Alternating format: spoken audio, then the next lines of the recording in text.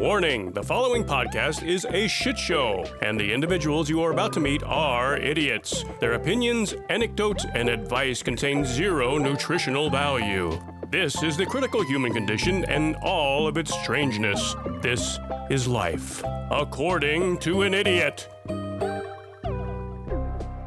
Welcome, everybody, to your favorite podcast. Yes. According to an idiot. That's us. Yule greetings. If you're listening to this, you might be curious about Christmas stuff and Yule stuff. Yeah, baby. Yule tide, it might also be called.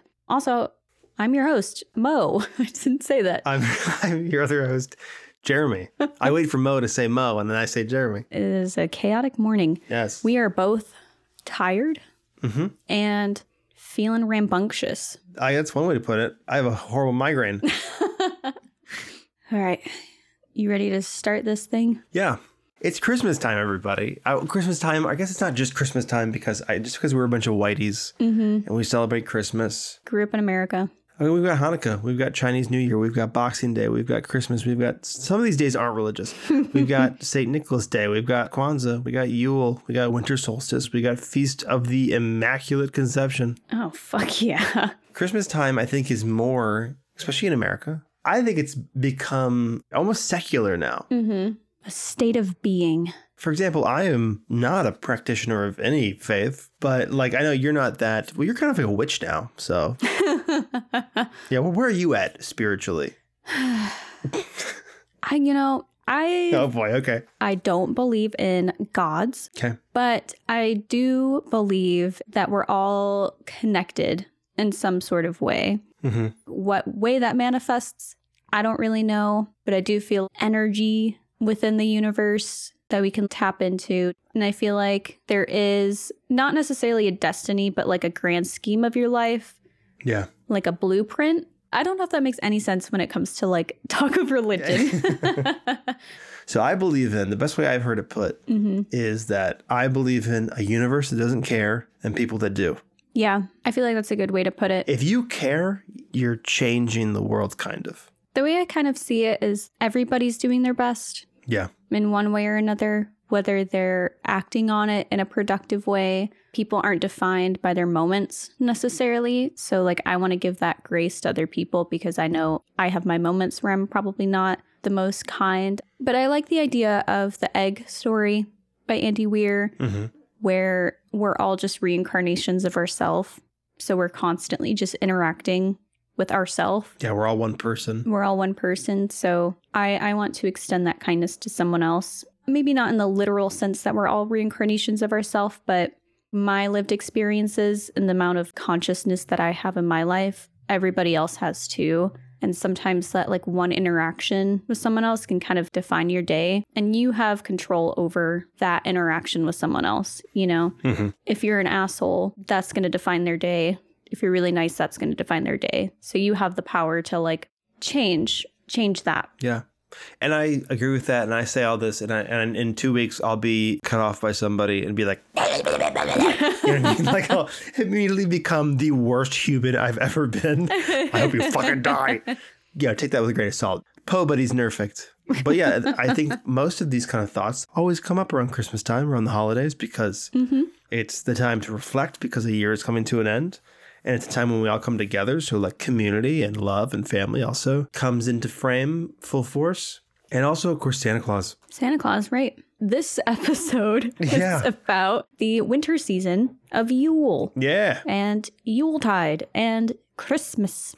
So let's get into the Christmas mood, Christmas season. Turn on the fireplace. Drop a needle on that Nat King Cole record. Hey. And let's get into the Christmas spirit, shall we? As we know, Christmas is a Christian holiday celebrating the birth of who? Santa. No, it's Santa's cousin, Jesus. Christmas literally means Mass on Christ's Day. But what if I told you that our modern conception of the holiday season is all relatively recent?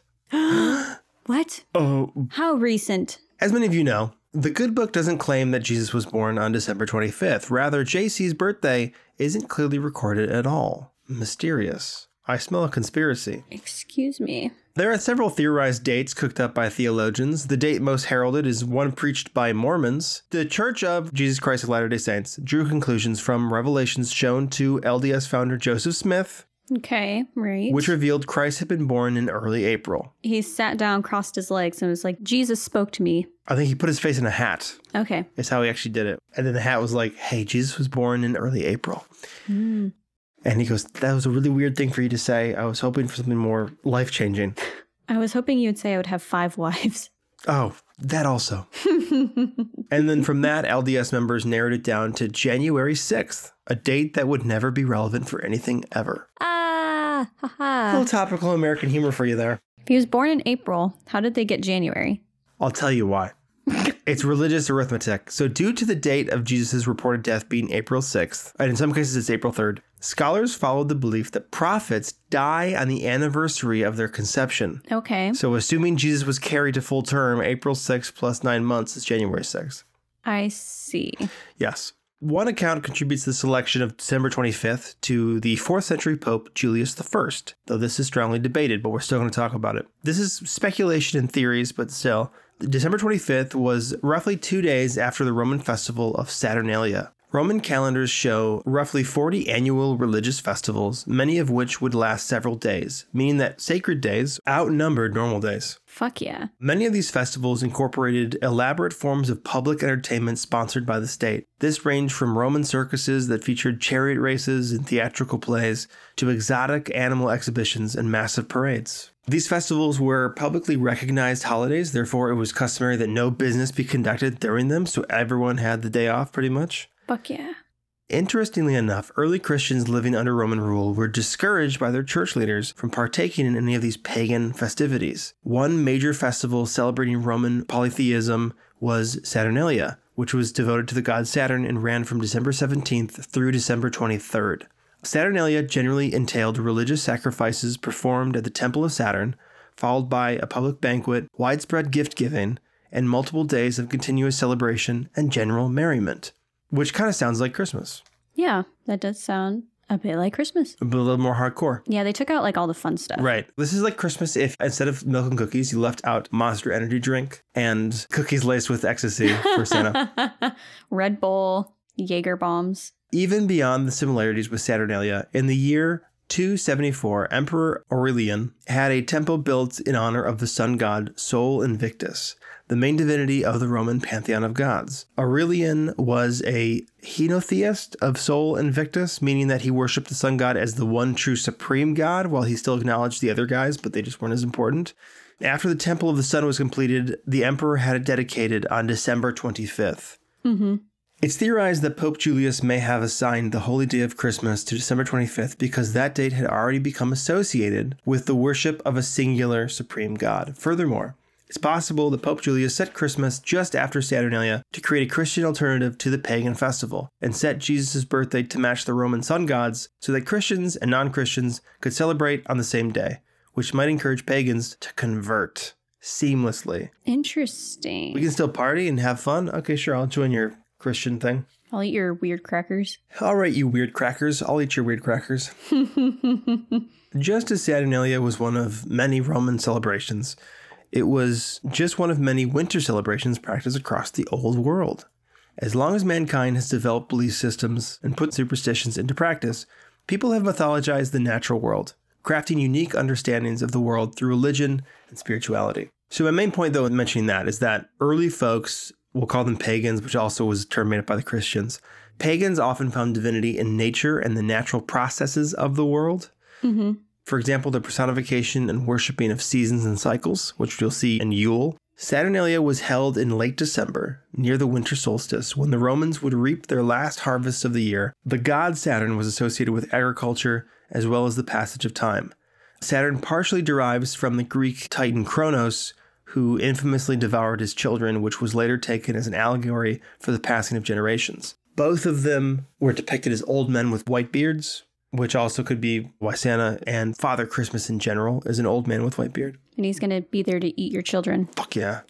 There are similar idols and concepts that resemble Saturn and rituals like Saturnalia that existed within Celtic, Slavic, and Germanic polytheism, which have even deeper ties to Christmas. Germanic and Anglo-Saxon paganism and winter celebrations is where we draw the most in terms of Christmas. Mm-hmm. Winter festivals brought joy and light to what was, for many parts of the world, the coldest and darkest days of the year. Early Europeans celebrated the winter solstice, which occurs in late December, when the most brutal days of winter were drawing to a close, and people could expect the emergence of longer days and shorter nights. The Germanic peoples came to celebrate the winter festival of Yule during this time. Most popularly associated with the Norse and Scandinavian peoples, the 12-day festival would carry on from the winter solstice, which is like December 20th to 21st, roughly, into early January. The earliest form of Yule can be found in the old pagan calendar used by the Norse. Yule is considered one of the oldest winter solstice festivals in known history, but even then, its precise beginnings are still foggy, with historians still arguing the how and why of Yule. It's largely agreed that Yule celebrations started as an Old Norse festival called Yule, which translates to mean midwinter season. This precursor to the latter Yule is believed to have emphasized the universal themes common in all winter solstice festivals, stuff like fire and feasts. Yule likewise played on themes of fire and light, utilizing large bonfires and modest candlelight to symbolize the returning sunlight that would literally drive out the darkness of long winter nights. And one custom was that of cutting and burning large lumber or logs, known as Yule logs, accompanied by a feast lasting the duration of its burning. You would take the trunk of a tree, basically, set it on fire, and during that fire, you'd have the main Yule feast. Hell yeah. Yule feasts featured lavish and hearty meals, which were atypical in winter when food was usually, limited or scarce. It's believed that communities would dine on slaughtered cattle. In the harsh climates where Yule was celebrated, most cattle were slaughtered as it became unsustainable to feed livestock. So they're like, well, we got to kill them all. Let's make a feast out of it. Whether or not these animals were killed as a sacrificial offering, we don't know. But the ritual allowed for a lot of meat, which was rare otherwise. While technically unrelated, you can think of Yule as a companion festival to the Celtic tradition of Samhain. And I view it as like its opposite. It's like the inverse of Samhain. So Celtic pagans celebrated Samhain to commemorate the end of harvest season in autumn. And the festival included fires and feasts with sacrifices to honor their gods and the spirits of fallen kin. Samhain served to welcome the approach of winter in early November, marking the start of the darker half of the year. In contrast, Yule celebrates the eventual end of winter and through ritual action sets a hopeful tone for the next year. Yule also comes from the Germanic word Yule, literally meaning wheel, and the pagans saw the year as a metaphorical wheel, with December seated at the bottom of the wheel. This point on the wheel was seen to represent the shortening of days, but after December 21st, the circle curves back up and the days get longer. So, in terms of customs, ancient Germanic folklore portrays this time of year as a battle between light and darkness, and to a deeper extent, birth versus decay. Because the Yule festival and winter solstice was seen as the light returning to conquer the dark, people would offer ceremonial assistance by bringing their own light into the world, both in a literal sense by burning Yule logs and lighting their homes with candles, and figuratively by celebrating with each other and exchanging gifts as a sign of charity and goodwill. Families would also cut down evergreen trees and use them to decorate their homes. Evergreens were clear symbols of life persevering darkness and death, as unlike other trees in plant life, the pine trees obviously, never shed their foliage nor lost their green hue during these winters. And by literally bringing an evergreen into their homes, pagans were signifying the return of greenery that was sure to emerge at the end of winter. Wow. Symbolism. And we still do it. That's why we have trees. We have trees. I got a fake one. Do you ever have a real tree for Christmas? It's a pain in the ass. Yeah, it sounds horrible. We never did it. And I'm kind of glad. Because you have to water it and stuff, right? You have to water it, and then it sheds all over the place, and you have to dispose of it. So obviously we carry on the version of these customs in the Christmas tradition that's known as the Christmas tree lighting. We have it obviously in your homes, but I think a more close one is when a city or a town will be like, hey, we're doing our annual tree lighting where everybody gathers around and the light shines up and everyone gets all happy because it's like, okay, yeah, winter is depressing, but we have these pretty lights that will make it less depressing, blah, blah, blah. To me, that feels more ancient. Right. And even today, when you put up a Christmas tree in your house, even if you're not religious, which I'm not, it's like a ceremony. Put down the ornaments. Every ornament's kind of like a memory, and you're talking about it and whatever, and you're putting the star up and stuff like that. It smells good in the house. You lighting candles and hanging out with family or friends. Right. This one's a little bit grosser, though. Mistletoe. Both the ancient Greeks and Celts viewed mistletoe as representing fertility, and the Greeks sometimes referred to it as oak sperm. Ew. What gets grosser. The symbolic ties to fertility and romance are likely due to some suggestive visual characteristics of the plant. First off, mistletoe is evergreen, just like the pine trees, and acts as a parasite to trees. Therefore, mistletoe was easy to find and gather because its host tree lost its leaves in late fall. Huh. Also, if it killed a tree, the only thing that would be left was the mistletoe, so it was easy to find, and they would pick it. Cool. So European mistletoe commonly grows on apple trees, poplars, willows, lindens, and more. And when they bloom in late winter, their yellowish leaves produce single-seeded white berries that, when ripe, fill with a sticky, transparent pulp, which early observers understandably likened to sperm. To semen. To get even grosser, dwarf mistletoe acts as a parasite to coniferous trees. In order to spread and populate, the plant uses hydrostatic pressure to shoot its sticky seeds onto surrounding host trees. Ew. So, like, when a dwarf mistletoe shoots its load, it goes as fast as 50 miles an hour. Isn't that fucking crazy? So, like, someone walking by, like, could accidentally get a cum shot. That's really disturbing to me.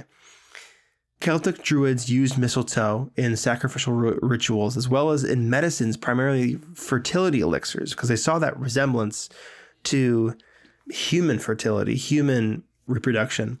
And then, I don't know how it happened, but then much later in England, the custom of kissing beneath the hanging mistletoe became popular because it was still seen as like, it had like a magical quality to it that promised love and marriage would happen if you kissed underneath it. Mm-hmm. So Santa and Odin. They fight? I wish. There's it's kind of a stretch, but there's some theories that our idea of Santa or like the early Sinterklaas borrowed heavily from Odin. Mm-hmm. And I think there is some relevant points they make. So I was hoping for like a King Kong versus Godzilla type of moment. Odin would definitely win. Yeah. Because like Odin's like a god and Sinterklaas is like a man that has diabetes. Sinterklaas is the legendary Dutch Christmas figure based on St. Nicholas and a key source of the modern Christmas icon that we know as Santa Claus. So Sinterklaas is based on St. Nicholas, the early Christian bishop who became the patron saint of children and is remembered for his habit of gift giving. Little is known about the historical factual life of St. Nicholas, which may explain why the holiday legend he inspired is so outrageous and magical. Sinterklaas predates Santa Claus and varies as a result. Sinterklaas is an old, serious man with white hair and a full white beard. He wears a white and red bishop's cape and garb with a shepherd's staff, rides a magical white horse, has a book that is a ledger containing a record of all good and bad deeds done by kids. So these are the similarities he shares to Odin. Both characters, both figures, were known to fly around on a white horse, wore a lavish coat and hat, carried a staff. They were seen as old and wise, long white beard. They would send letters and gifts, both derived obviously from Germanic cultures. They judged mortals. Odin was called Yule Father or Yule Father. Okay. And then also in pre-Christian Norse tales, Odin was said to enter homes through chimneys and fire pits. Wow. Exclusively on the night of the solstice. Odin could be Santa. I think Odin is Santa. Yes. Cool. Well, it's interesting hearing the beginnings of Yule and Christmas and all these things, and what translates to all of the traditions that we have. So you touched on a few of them, why we bring a tree inside and the mistletoes. I have some weirder traditions from around the world that I am going to discuss with you. I'm going to go from a bit odd to scarring. Fantastic. I love it. That's my range here. Okay. I'm going to start in Norway. Norway has a tradition of hiding brooms before Christmas Day. According to folklore, witches and evil spirits come out on Christmas Eve to cause chaos. And we all know that witches and evil spirits ride on brooms. Mm-hmm. So families, in order to stop them from being stolen and ridden into the night as an escape route, started hiding their brooms. So they could wake up and kill them. Right. They could just stab them. And they're just like still looking around frantically for a broom. Please, somewhere. Because they didn't bring their own. Yeah, really. How'd they get there? They'll also burn spruce logs in the fireplace to stop them from coming down the chimney. Ah, something with spruce. The spruce. The fire probably wards them off. Mm-hmm. Okay, I was thinking the spruce did. Yeah. In Ukraine, there is a little bit of a wholesome tradition involving spider webs. There is this old story, this old folk tale, that there was a poor family that couldn't decorate their tree for Christmas because back in the ye old days, tinsel was made of beaten silver. Oh. So it was actually pretty expensive to use to decorate your tree. So one night they go to sleep a little sad because they couldn't afford to decorate their tree. And a spider comes out and builds a bunch of cobwebs on their Christmas tree. And overnight, that magically turns into silver and gold strands. The story is very popular, so now people will decorate their tree with spider webs, cobwebs, instead of tinsel. Oh, it's like Charlotte's Web. A little bit, yeah. It still says some pig. Yeah, some pig. They have a fat dad that gets offended. So if you find a spider or a spider's web on your tree, it's a sign of good luck. Oh. You might get some free money. Money. Finding spiders in like Chinese folklore was good luck and meant you could get some money. Yeah, it's same for wedding. It's a good omen for weddings if you find a spider on your wedding dress. Really? Yeah, I don't remember why, but yeah, that's like a old wives' tale. Weird. You might have heard of this one. In Germany, they celebrate pickles. I have. Have you heard of this? I've always heard of the Christmas pickles. I never understood why. Yeah, the Christmas pickles. So families will hide a pickle ornament in their tree.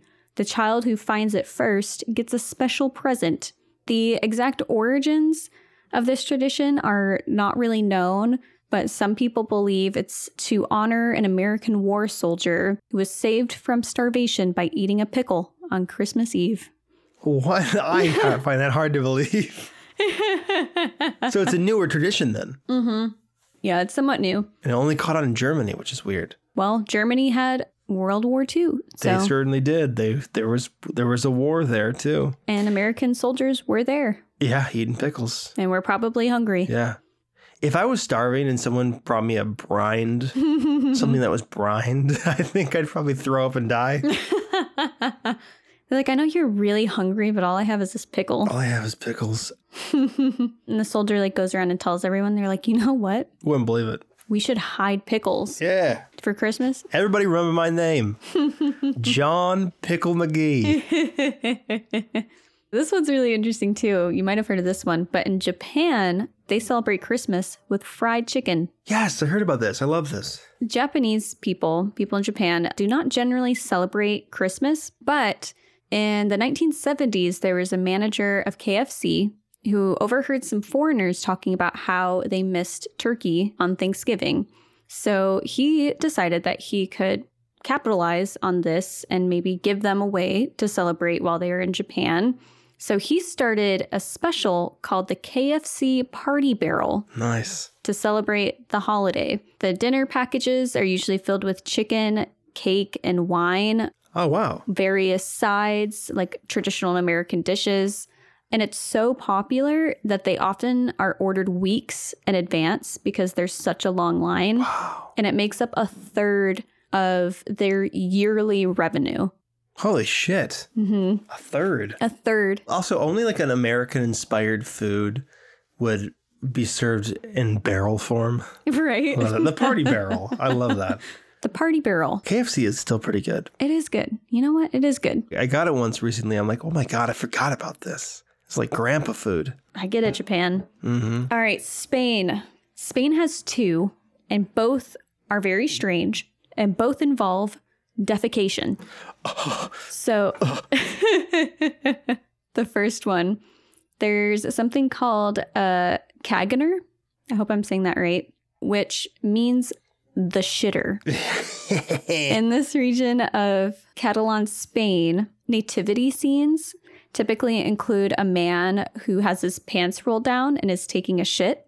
No. Yeah, and it's very popular. It's very popular. I have to look this up. The origins are lost, but it appeared in the 18th century. Oh, so it's been a while. People think it might be linked to fertilization Okay. of crops and stuff. There. Oh my God, I'm seeing him. Yeah, it's usually like placed in the corner of the scenes, like kind of like a little hidden, like Where's Waldo type situation. This is incredible. But they're so popular now that you can find versions of celebrities doing it. Like there's like Shakespeare ones. I see Barack Obama right here. Yeah, Barack Obama. At the bottom, it says, yes, we can. Oh my God. This is incredible. Everybody look up, Google, if you listen to this, Google Catalan Christmas shitter. Mm-hmm. Wow, I can't believe I've never heard of this. It's beautiful. I want to buy one. Yeah, they have like some traditional looking ones, right? Like it would belong in a nativity scene. Yeah. But other ones are just like, it kind of looks like a bobblehead. Mm-hmm. Yeah. But it's just taking a shit. Spain also has something called pooping logs for Christmas. So kids are given a hollow log to take care of. It's nowadays made up of like paper and stuff. It kind of looks like a piñata, but it's shaped like a log and it has a face on one end. So it's terrifying looking. I am seeing it right now. Yeah. It's horrifying. So every night the family feeds the log and covers it with a blanket. When I first read this, I thought they were shitting in this log. They're not shitting in it. Yeah. They're putting like treats and stuff inside this log. So on Christmas, they sing log songs and beat the logs with sticks, ordering it to eliminate. Oh my God. So it's basically a piñata. They feed the piñata Yeah, see, oh my God. throughout the month, and then they beat the shit out of it on Christmas until all of the candy is gone. Yeah, it's like this little blurb here on Wikipedia I've seen. It says, in the days preceding Christmas, children must take good care of the log, keeping it warm and feeding it, so it will defecate presents on Christmas Day or Eve. This is incredible. Yeah, it's kind of like in school when you're given like a doll to take care of. And like, Yeah. if you can't handle this doll, you can't handle getting pregnant. Yeah. But these kids in Spain are like, I'm given a log every year to take care of. Yeah. And then I beat the shit out of it, just like a real kid. That's how every school project, the baby school project should end. The last day you get to beat the shit out of that doll. It'd be a lot more popular. And presents come out. Like you cover it with a blanket and everything. It's so cute. In Sweden, there is something called the Yule goat, which is very popular. It's believed that instead of a sleigh, Santa rode the Yule goat to deliver presents. A little bit slower. Yeah. They had the ability to scare away demons, the devil and evil spirits. By the 19th century, the popularity of the Yule goat kept growing and growing and growing. So by the 19th century, the goat had become the giver of gifts himself. Oh, wow. And people would dress up as a goat to give them out. So instead of Santa, it's a goat. That's awesome. The Yule goat. And now every year, more recently, for the last almost 100 years, there's a gigantic straw goat that is built and set up a month before Christmas that is eventually burned down. Okay. And everyone gathers around the Yule goat as they burn it. Interesting. Very fun. Goats to me have always been like demonic. I agree.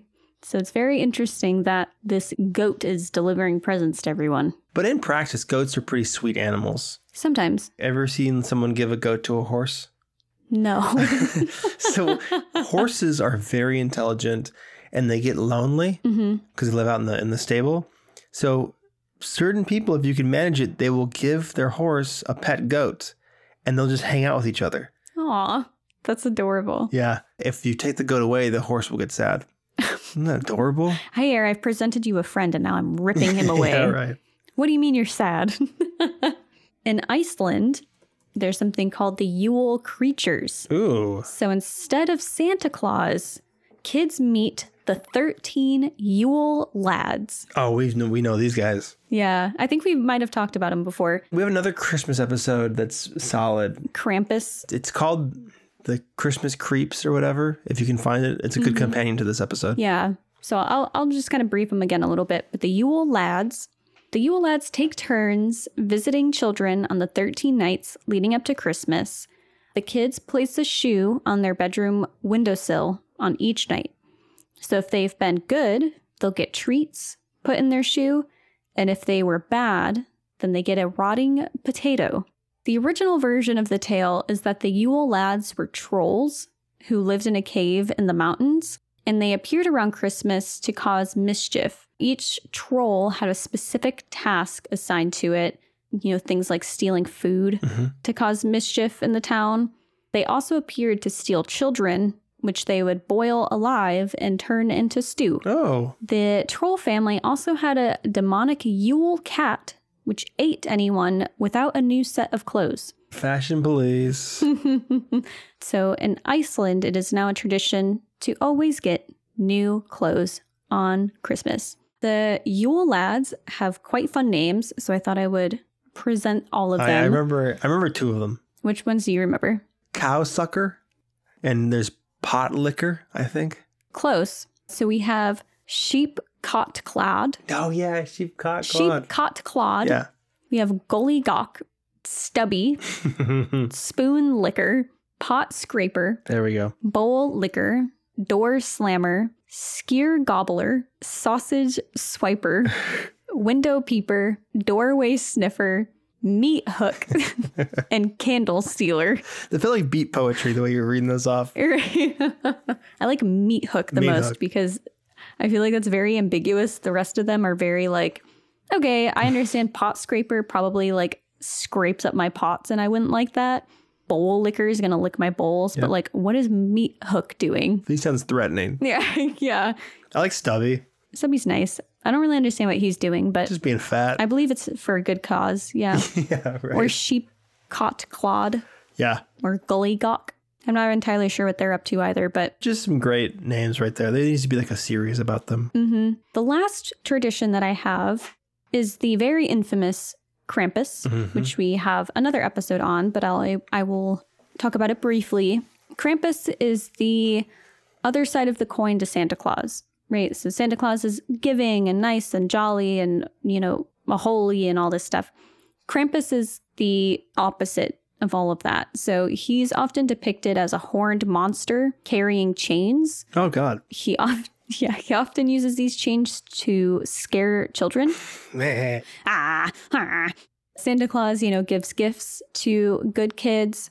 Krampus will show up for bad kids and will stuff them into his sack and drag them to hell or just kill them altogether. Fascinating. He is accompanied by unruly elves that will also destroy your house. So he shows up with these chains, fucking lasso your kids, shove them in a sack, kill them. And then the elves are like, we're not fucking done yet. Burn this place down, fellas. Just going crazy. This kid sucks. Do better next time. Next time you have a kid, because we're taking him to hell, you're not seeing him again. Yeah, all that tells me is that parents used to be so horrible. Used to? Well, especially then to be telling your kids this. Right. It's one thing to be like, oh, Santa's going to give you coal, or Belschnickel's going to beat you or whatever. Mm-hmm. To have it be you're going to be whipped with chains and dragged to hell because you didn't clean your room enough or you talk back to us. Right. So that's traumatizing. I can't remember if it was the Yule lads or if it was Krampus, but one of them were banned from being taught to kids because it was so traumatizing and scary for them. Probably Krampus. Yeah. Because the Yule lads feels very kid-centric. Yeah, I agree. Krampus is the only thing. It's just fear. It's just about fear. Right. Murder. Yeah. And devilry. Right. But they have full festivals about Krampus. Yeah. It's one of the most popular things. Yeah. Now, it might have overtaken Santa in terms of popularity and what they celebrate, which is really interesting. Yeah, in Europe, there's it's still huge to have Krampus festivals and parades. Mm-hmm. Just, I think, because it's such a unique part of the culture, whereas Santa has been adopted everywhere. Right. So you'd probably want to celebrate that more. And it's such an extreme opposite. Yeah, it's fun. It's just different. It feels a little rebellious. Yeah, absolutely. That's all I got. Well, wow, that was fantastic. In closing, what a joyous Christmas this shall be. Unless you've been bad. In which case you will be dragged to hell. Or cooked into a stew. Yes. I think I prefer the stew. Yeah. I mean, it has less long-standing implications. Yeah, I just want to die. I don't want to go to hell. But what if when I die, I go to hell? I didn't think about this. I mean, if you're being boiled in a stew for being naughty, I feel like your chances of heaven are pretty slim. But isn't there something to be said about like you pay the price by the pain of your death? I don't know if that's a thing. So I'm being tortured. Therefore, doesn't that give you some angel points? Like your redemption a little bit. You've atoned for your sins. Exactly. I don't know if that's a thing, but I always saw that in my head as like, if you have a horrible death, you immediately go to heaven. Like if someone murders you or if someone tortures you. So what happens if you have like a good, easy death? Go to hell. Hell points? Hell points. Or if you're good, no points. Mm-hmm. You just get to die in a bed with your family around you. Well, anyways, that was Yule stuff. That was Yule. Christmas. Watching another year close. Yes. And hopefully more to come, ideally. Every year there's more growth. I know the world is currently on fire. It's in critical condition, but hopefully. In a few years, we'll have aliens too. So hopefully. We'll see what happens. Yeah. All right, y'all. So if you enjoyed this episode is actually suggested by one of our listeners and I think a patron too. Mm-hmm. So if you have episodes that you would like us to talk about, we're willing to do that. This episode is a testament to that. So feel free to shoot us an email at accordingtoanidiot@gmail.com. If you have feedback or you just want to say hi, you're welcome to do that as well. Become a patron. We have early episode release. We have an exclusive creepypasta series. Lots of other fun stuff. You can vote on topics, suggest your own. So if you're not supporting over there and you have the means to and the wants to, definitely check that out. You can stay up to date on our episodes and what we're doing by following us on social media. You can find us at According to an Idiot on Instagram and Facebook and at Idiots Accord on Twitter. You can also help other people find our show by reviewing us on iTunes and now Spotify. Keep your stockings dry and your fireplace lit. Make sure you feed your Yule log and beat the shit out of it. Till it shits rewards. All right, everybody else, happy holidays. And I will see you in time. Bye. We love you.